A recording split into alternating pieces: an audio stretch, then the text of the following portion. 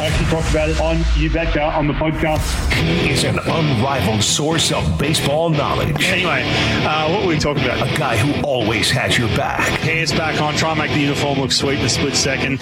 Come out, and I'm trying to open the door. I'm like, what the? And I said, listen, buddy, put your babysitting shoes on because Dad's going out for Father's Day. You got to watch Top Gun. Ryan Rowland-Smith, every week with Wyman and Bob. That's the open right there. Oh, I love hearing that open, Dave. It just means we're that much closer to baseball season. I cannot wait. And we love talking to this guy who's with us on the Emerald Queen Casino Sportsbook Hotline. You know him, you love him. He is Ryan Rowland-Smith. How are you, man? I'm doing fantastic. I first of all, it's been a while since I've heard that open. I'm not going to say I forgot about it. Of course, I didn't forget about it, but it was pretty sweet to listen to. I like listening to that. It puts me in a good mood. That's for sure. Let's start with a belated happy birthday. We wanted to bring you on your birthday, but you got just smashed with jet lag, so you were unable to make it. But happy belated birthday. Hey, listen, I appreciate that. I'm going to be honest with you guys too. Now, yes, I was dealing with some jet lag, but I was fresh off the plane from Australia. A couple of days. I mean, look, it was a good 5 days after, right? But I was nervous. I didn't want to get on. I didn't want to mess up on the radio for some reason. I'm sitting there for the week. Yeah, and Mike Leff goes, hey, listen, he's at some wedding or something, isn't he, this week? I don't know.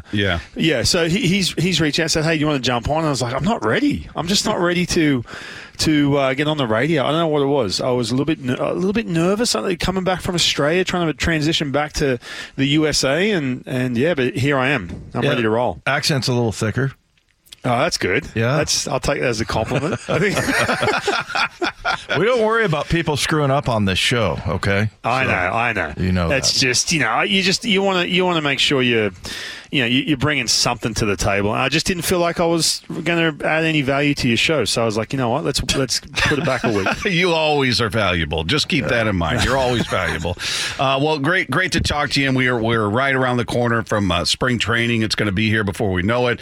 But let's talk about some of the moves that were made. And let's start with the most recent one first. As a pitcher, I'm just curious to get your take on the acquisition of reliever Gregory Santos, who you love his upside. You love it. He's a young guy, 24 years old. His first full season this past season had some elbow issue, but, hard thrower, right-hander. The only question I have in this, Ryan, from your perspective is it feels like we gave up a version of him in Prelander Berroa, where I'm just reading about these guys. They're both 99. They can hit triple digits. They got arm side movement. They both are. Prelander's a little bit younger. So it feels like you just kind of traded away a version of him, understanding I'm not watching Santos every week. But what did you think of what they gave up in addition to Berroa? It was Zach DeLoach and his 69th overall pick in this year's draft. Yeah, I think when you say it like that, and when you talk about comparing him and Berroa, obviously Berroa's at a different stage in his career, but and we can talk about this lineup and the moves they made here in a second for the 2024 season, which to me seems a little bit more urgent than what I was expecting, as opposed to getting all these young players and what have you. But I think first of all, Gregory Santos just coming. I text Liam Hendricks, who was with the White Sox and watched this guy pitch a ton. And one thing Liam said was, first of all, stuff-wise, awesome. But he was on a team last year, let's not forget, and Liam admits this as well. He was on a White Sox team that was all over the map when you talk about clubhouse chemistry, when you talk about leadership, you talk about veterans down in that bullpen. Liam talked about some of the guys who he was around early. And all of a sudden, it's a guy with a ton of stuff, and he put together a good year. I think when you put that arm in the environment, hopefully that you have in Seattle, especially with the coaching staff, and a little bit more of a veteran presence, a little bit more of a urgency to win, a little bit more pressure, I think that he will thrive. I really do. And obviously, and talk about stuff all you want, and you can compare it to Prelander Berroa, but the Mariners front office, and every time they make a phone call, on the daily when they're calling down to a AA coach, AAA coach, because, again, I've experienced this as a player and friends who now coach. You look at Berroa and say, okay, yeah, projection. That's great. But there's obviously something they're really comfortable on giving up on him. Right. So I think that you're giving up a version that, they seem the same on paper, but a guy like Santos, he's obviously a little bit more well versed at this level. And I'm not. And by the way, I'm not calling this off Burrow's time in Seattle. It wasn't great. Command issues. He was still trying to figure out that slider, and he may go on to bigger and better things. Who knows? But man, you got an absolute weapon in the bullpen, and Liam Hendricks, who is a guy who doesn't speak he's pretty honest, and he has no need to hype this dude up. He was like, man, it's impressive stuff-wise. It really is. He was about to say he doesn't speak highly of anybody. That's what. Well, he's very blunt. Hey, listen, Liam Hendricks came and met right after the season. I went down to real quick story. So Liam came out to me. There's a group of these Australian players who were at this college recruiting trip. So I flew down to Arizona. And they all want to meet Liam, his current player. They don't care about meeting me, but they want to meet him. But he's watching these kids pitch, and he's just flat out blunt with these kids. Like, hey man, you got to start throwing a slider. Like, you don't throw hard enough. I'm like, dude, you're killing these kids, man. They're like 17. But that's that. I'm telling you right now. He has no reason to, promote this guy, sell tickets whatsoever. And he was just like, man, he's electric. Wait till you see him throw. It's filthy. So that's a good sign. Hey, before we get into some of the free agent signings and where they sort of rate compared to the last couple years, what about Ty France? I'm curious if you've heard anything about him, and he's a pretty big piece as far as his improvement goes this year. What have you heard about Ty France? How important do you think it is for him to have, a big turnaround after last year? Yeah, well, he's been down at Driveline down at Kent, where Mookie Betts goes about once a month, checks in once a month. You've got obviously J.P. Crawford now basically lives there after his last winter, and he's the one who dragged Ty down into Driveline and said, hey, listen, you got to get on this program because they do amazing things, and they just, they took the J.P. with him and what he did last year. He basically said, took the guessing out of what was going on. How can I get stronger? How can I hit the ball further? A good 5 mile per hour exit velo, another 20 feet on every ball he hit. And so Ty's been down there. He's kind of committed to that, and he's really bought in, getting in really good shape. And they do amazing things. So from the last I've heard, it's been a situation where, and Dave, you can speak from this too. You can have all the gizmos and the silver bullet training programs. If you don't buy into it, if you go to some workout routine or some winter, for us baseball players, go into some winter situation with a coach, it could be amazing. And it could be great information. If you don't trust it, it really doesn't matter. I think with Ty having J.P. Crawford there working out together this winter, it's huge, man. I think last year was a huge wake-up call for him, and I'm projecting to see Ty back to what we saw. And that doesn't mean he's going to completely transform his game. I just think, and in his words too, that mistake, that one mistake you get per at-bat, and he fouls that pitch right back. And then there's just that overwhelming frustration. Man, now I'm in an 0-2 count. Now I'm in a 1-2 count every other at-bat. I think you're going to see less of that. I think he's going to be have way more feel for what he's doing per at-bat. And I think he's going to get back to what we saw a couple of years ago. So I'm expecting big things. And, I say this all the time. He was at the top of the lineup. He walked in every day towards the end of the year, and he's looking at the 7, 8, 9 hole, and he just crushes your confidence. And so I think for his goal would just be like, I want to keep trickling back up this lineup as quick as I can, because, man, I think he's a guy that can really factor in looking at this lineup, even at the 1, 2, 3 spot, even though there's some new pieces there. Well, let's talk about the new pieces. It's, looking at what they've done this offseason and really, Ryan, coming to grips with the fact that ownership put the constraints on their payroll this year. That's been made very clear. Scott and Jerry basically saying we're doing the best with what we got. So it's out there. There's some serious limitations, but considering that, I'm pretty optimistic about what they've done. The only caveat with 3 of their acquisitions is if healthy. Healthy, because you got Mitch Garver, who, when healthy, is very productive. We know about Mitch Haniger. We saw him healthy, 39 home runs, 100 runs driven in. Well, you know what he can do. And then the same with Jorge Polanco, which I love the addition of him. I love eliminating one of the 4 platoon spots you had on this team. But another guy, you go, well, if healthy. So I'm trying to harness my excitement about it or my pessimism at the same time. I'm kind of caught in between. How do you feel about the pieces they brought in, and how optimistic are you? Well, first of all, on the if healthy part, that's a tough one for me too, because look, Mitch Haniger, love the guy, love seeing him. It was a struggle when I saw him in the Giants uniform. But, 2023, he has an oblique injury coming out of spring training. Then he has a lower back issue, right? And then you've got, Polanco with a hamstring. You're looking at these little injuries that are like, okay, is this something where this is going to be just a repeat factor as opposed to, oh, hey, look, he dislocated his shoulder, slide into a bag, or he had Tommy John surgery, something where it's like, okay, that really sucks, but he's on the mend and he's good to go. Is this, and not to mention too, Polanco starting to get on the wrong side of 30 as well. So you look at some of those things, you factor that in. But I will say this, going into this winter or a good month into it, how it was dark. I'm not going to lie. I mean, we're talking, all we heard about was like, oh, yeah, we can't really spend money. There's constraints, like you said, Bob, and everything else. And around the winter meetings, I was at the winter meetings. And, the first thing, Justin Hollander, I said, hey, look, man, giving up Geno, woo, and he goes, hey, payroll. Straight up, like he took him a split second to say payroll, and we all knew that. And so you look at this going, oh, here we go. So as that has gone, that was in December. Now we're into February. From then on, you've basically, and we've said this, can they get creative with some of these moves? And I've said to you guys too, I said this at the end of the season, you're going to have to give up one of your babies, one of your fan favorites, one of these pitchers. Well, guess what? They're all still here. You still got Logan, you still got George, Bryce Miller, Brian Will, Luis Castillo in your rotation. Yet you've picked up a Polanco who, by the way, man, everyone I've spoke to with the Twins was just, and look, the Twins were in this situation money-wise, especially they were given huge constraints, and so they had to cut payroll. Hey, we'll take it. Everything I've heard about this guy is clubhouse-wise, just an absolute grinder, gets after it, so on and so forth, and man, he can play. Mitch Garver, I love watching him in the playoffs.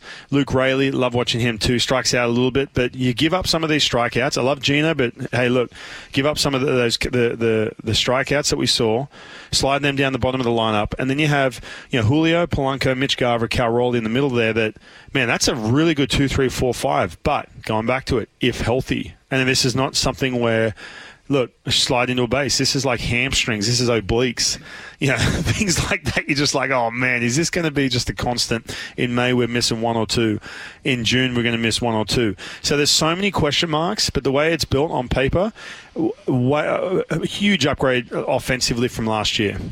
I feel like if I bring this up, this will be sort of us justifying, okay, it's better this year than, when it was Frazier, Winker, LaStella, Wong, whatever. But Polanco, the one thing I heard about him, Ryan, was that he's a warrior and he'll fight through things. So he's not one of those guys that's going to, because of a fingernail or something like that, not be able to play. And then Haniger, it just seems like it's bad luck. Is that me? Yeah. Justifying, that we had a good year in the offseason, or am I making excuses? Well, I think Mitch, and, look, I'm comfortable saying this to him. It's like, man, like, can you just give a good rock solid 6 months, without these injuries, whether it's bad luck or not? But then you go on his Instagram and he's like rock climbing with like, a piece of concrete on his feet or something, saying this is really good for my pelvis or whatever it may be. I don't know. I'm like, what are you doing? I hope he doesn't hurt himself. I'm trying to visualize this. Just some random. If you follow him on the old Instagram, he's got cement shoes. Yeah, it's like Mitch, while climbing rocks. I love what you're doing, and I remember texting him saying, "Hey man, like I noticed you're doing this for you, whatever." He's like, "Oh yeah, check this out." And he'll send me some link of something. I'm like, wow, this is like next level, And I'm like, dude, but you're pulling an oblique. Let's go. But I think that just back to Polanco, like I said, I've asked people who have zero reason, because they've already given up on him, right, in the Twins organization, zero reason to hype up or sell tickets or anything like that. And so, as you guys know, you ask someone from the Mariners, you're going to hear nothing but just all the warm and fuzzies about this guy as a person and what he works through. But just from the for example, Alex Hassan, the head of player development, he just was he said to me, he goes, "Hey man, that was a tough one, but we had no choice. We had, we really had no choice. We just couldn't afford him. The Twins are in a situation like they are."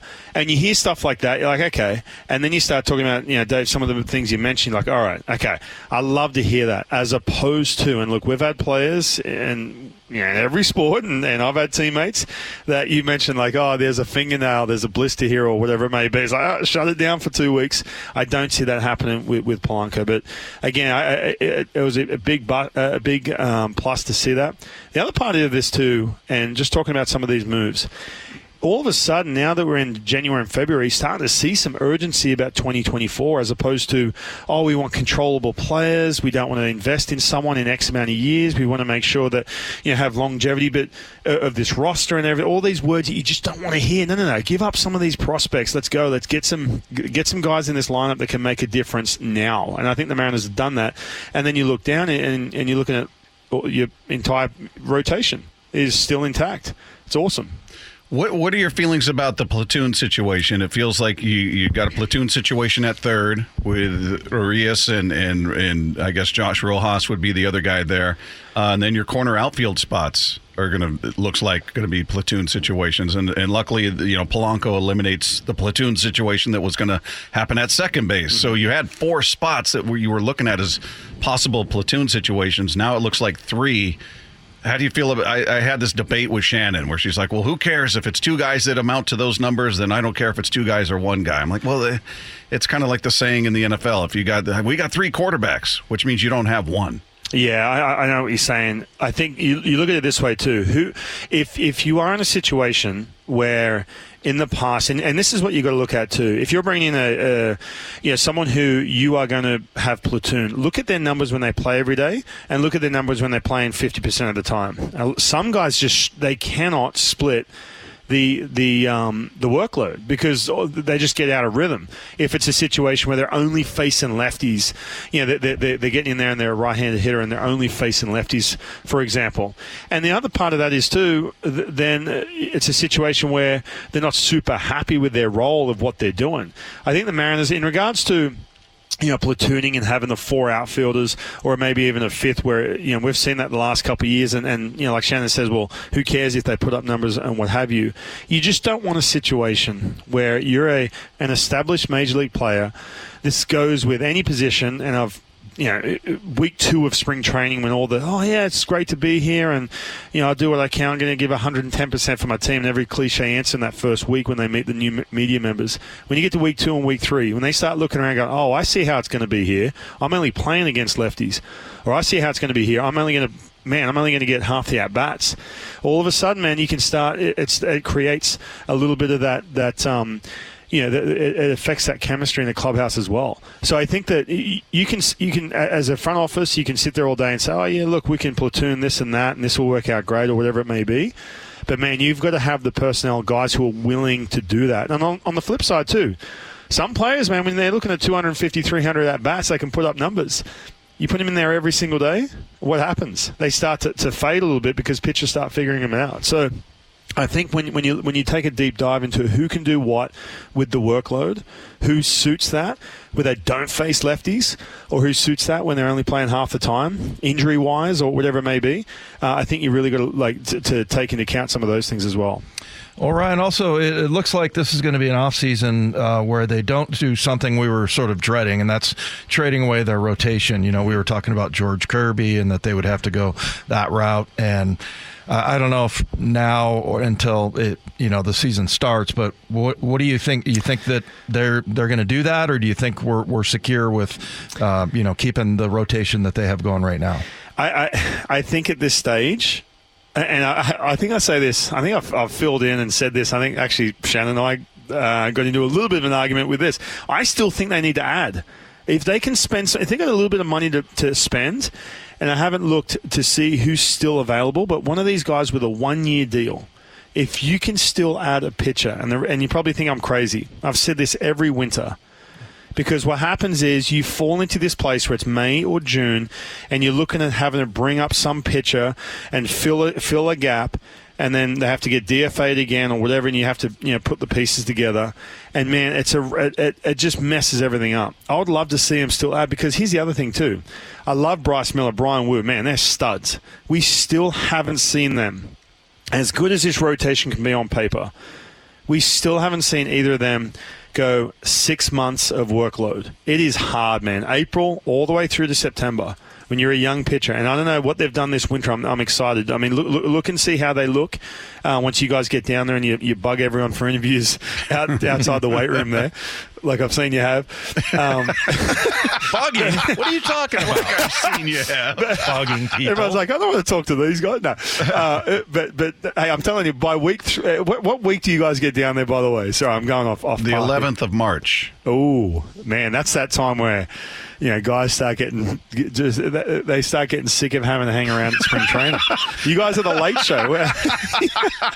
You're saying we're going to have a great week guest-wise, is what you're saying, huh? No, I'm kidding. No, I'm obviously messing around. But again, just look and see what Brian Wu looks like. Has he developed that changeup? I've said this 1,000 times. He can pitch off that fastball. I get it. He needs that weapon against lefties. We saw that with George Kirby middle of the year. Bryce Miller, what has he done this winter to sustain some of that workload? It changes, man, when you're in the big leagues. And then the next step, can you go 6 straight months? So I still think, man, I'd still like to add just a little bit to this rotation and see if you can, because there will be that gap at some point. But the fact that, Dave, just back to your question, will they give up one of these players? Man, it better be significant if they're going to give up one of these rotation pieces at this point in the offseason. Well, one of the stories out there came courtesy of Bob Nightingale from USA Today, and he was talking about either Miller or Wu being involved in a package that would bring back Dylan Cease, which... Right. Okay, you're losing somebody out of your rotation. You're adding certainly experience and a proven commodity and Cease into your rotation. Now, to this point, that has not happened. But what do you think about something along those lines, where you're not getting that extra arm because in his scenario you're giving up one? Yeah, I think that, look, Dylan Cease. I mean, this guy was close to winning the Cy Young a couple of years ago, and I go back to the team he was on last year. I feel like I'm dogging on the Chicago White Sox, but they weren't good.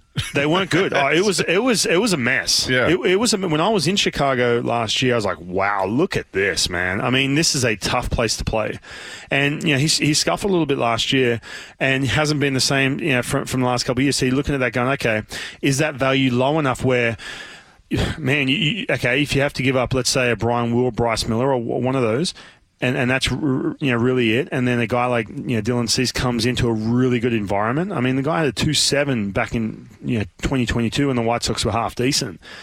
And then all of a sudden last year he had like a 4.5, I think, ERA. So again, if it was a situation where you could get a Dylan Cease and you give up something, maybe add something on because the value is a little bit lower on the Cease side of things, where you can bring in something else as well. I don't know, but it's a tough one. And a lot of people say, well, look, Brian Wu and Bryce Miller are so good. It's like same argument with the Baroa and the what's his name, Santos argument. Mm-hmm. The difference is, again, Dylan Cease, we've seen year after year here for a good stretch.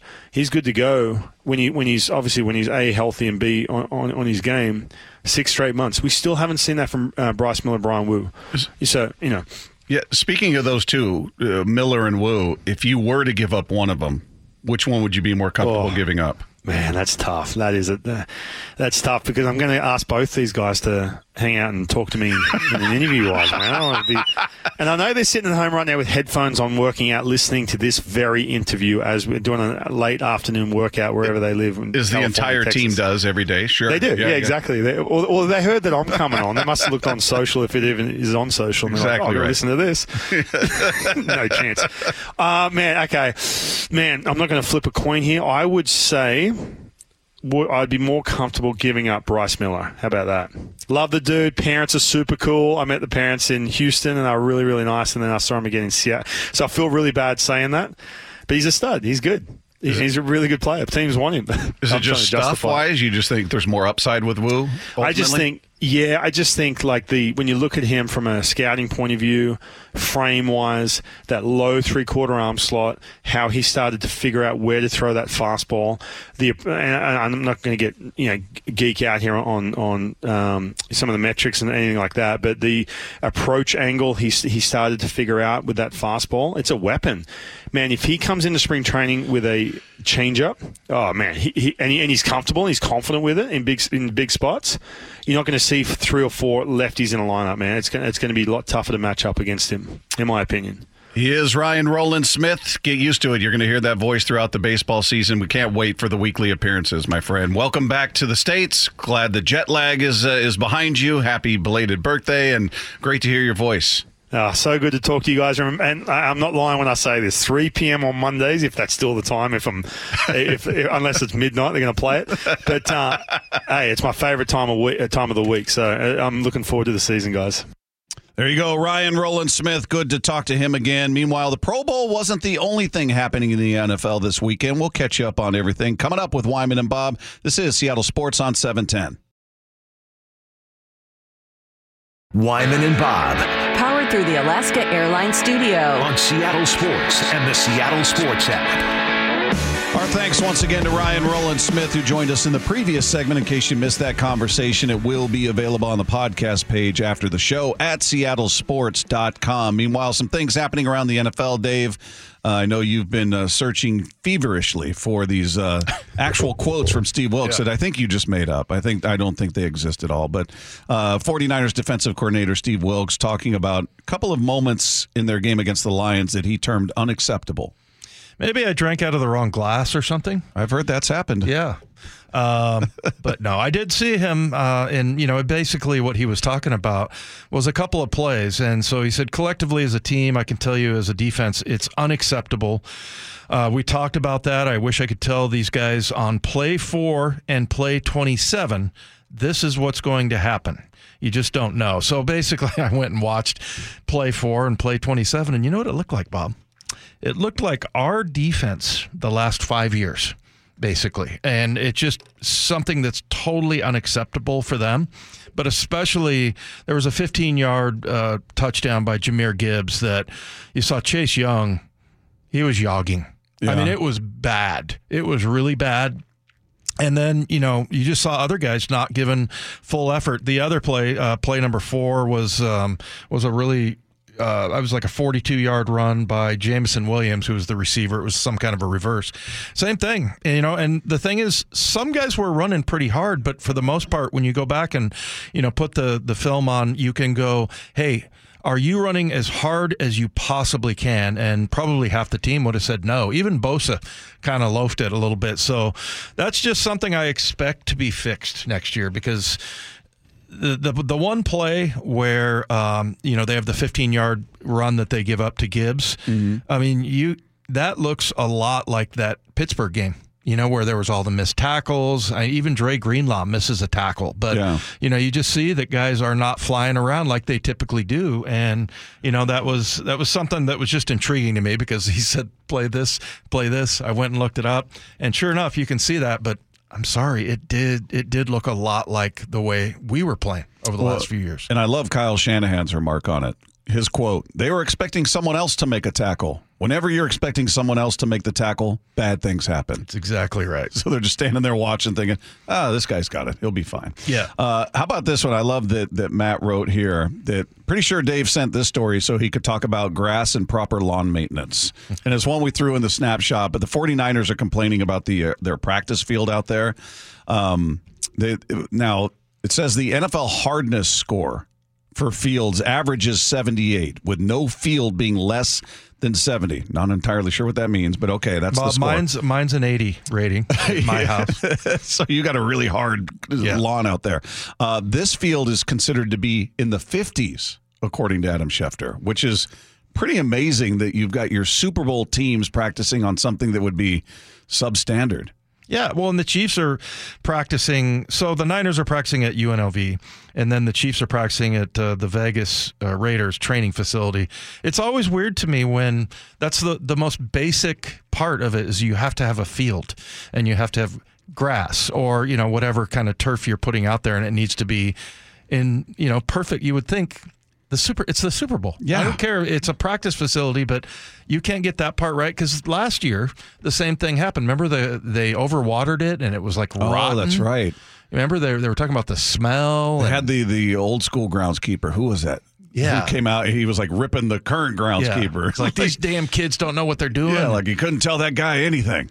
Yeah. So, I mean, once again, I mean, their practice facility, it's just weird to me that they can't get that right. So, yeah, that just stood out to me because I feel like if we sent the Mariners grounds crew or the Seahawks grounds crew, they would have gotten it done. Yeah, yeah. And then one other story here, which is sad. Patrick Mahomes Sr. was arrested Saturday night in Texas on suspicion of driving while intoxicated just 8 days before his son is in the Super Bowl. This is his third offense, which indicates a problem, Dave. It's which is sad. Luckily, it doesn't sound like anybody got hurt, but for him to do it 3 times and this to be a story the week his son's getting prepped for the Super Bowl is really a bummer on all kinds of levels. I can't imagine how embarrassed I would be, especially the third one. Like after the first one, you got to go, man, I got to make some changes. I mean, serious changes. You could kill somebody and you'd be in prison. So I mean, 3 times that's just brutal, and I can't imagine how embarrassed I would be as if my son was on the national stage and then here I am behind the scenes. It's just awful. And then you throw in his brother, who apparently is universally hated. I still wouldn't know his brother if I saw him, but everybody seems to hate the guy. So, he's an influencer, I guess, on TikTok or whatever. And yeah, he draws a lot of attention to himself for all the wrong reasons. He was up on a sexual assault charge recently. So wonderful. Maybe the good part of this is that Patrick is used to dealing with this sort of distraction, so maybe it's not a distraction to him this week as much as we look at it that way. So sad news about his dad. Luckily, again, nobody got hurt, but not a good story. What a mess. Yeah. All right, coming up, are we entering the Nepo baby age of football in Seattle? Talk about that next with Wyman and Bob. This is Seattle Sports on 710. Wyman and Bob Powered through the Alaska Airlines Studio. on Seattle Sports and the Seattle Sports app. Coming up at 4 o'clock, we'll get some thoughts on the Husky season, some thoughts on Michael Penix out there at the Senior Bowl as well from Christian Capel, our Huskies insider. He joins us at 4 o'clock here with Wyman and Bob, Seattle Sports on 710. Dave, what's your opinion on Nepo babies? Well, first of all, Bob, I believe that it's pronounced Nepo babies. The Dave Rays came into the sports pit when I put this on the show sheet and said, you know what? I looked up what Nepo baby means.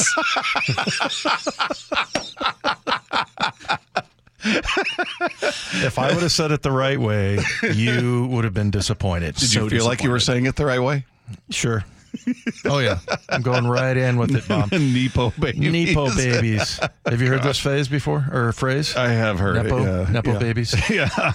Well, it's because as we were looking, the story out there is the Seahawks are expected to hire Jay Harbaugh, who was the son of Jim Harbaugh, is their special teams coordinator. He's 34 years old. He's held that role at the University of Michigan under his father, Jim Harbaugh, for the past 5 seasons. And this comes on the same weekend as Steve Belichick, son of former Patriots head coach Bill Belichick, being hired as the University of Washington's new defensive coordinator, according to ESPN. So how about that? Steve spent past 12 years as the defensive assistant in New England, including 5 as the defensive play caller. Is he the one you've been making fun of with the tongue? I assume, unless he's got another son I'm not aware I of. think he has 2, but the mullet guy. The mullet and the That's what tongue. we're talking about, Yeah. Mullet tongue. Mullet tongue. He's got a couple things working against him as far as I can see. But hopefully he's a great defensive coordinator. And then he's joining Brennan Carroll, son of Pete Carroll, who is now UW's offensive coordinator and offensive line coach. He's got a ton of Nepo baby examples here. Going back to my day. Yeah, 49ers head coach Kyle Shanahan, son of Mike Shanahan. Dave, please go on a tangent about your old coach here. Come on. I love laying tracks for Dave when I do the show sheet because I know, like, hey, maybe you don't want to talk about Nepo babies the whole time, but Dave's going to have a story about this guy. Kyle Shanahan or Mike Shanahan? Mike Shanahan. I just like that he gives you instructions, Dave. Please go on a tangent about your old coach here. Well, the only beef I had, I told the story last week that I needed surgery and there was no real reason for me to play in the game. And but Mike Shanahan really, really wanted to beat the Raiders and knock them out of the playoffs. So, the doctor standing there was like, he needs surgery. And Mike standing there going, we really need you to play. I'm like, all right, I'll play.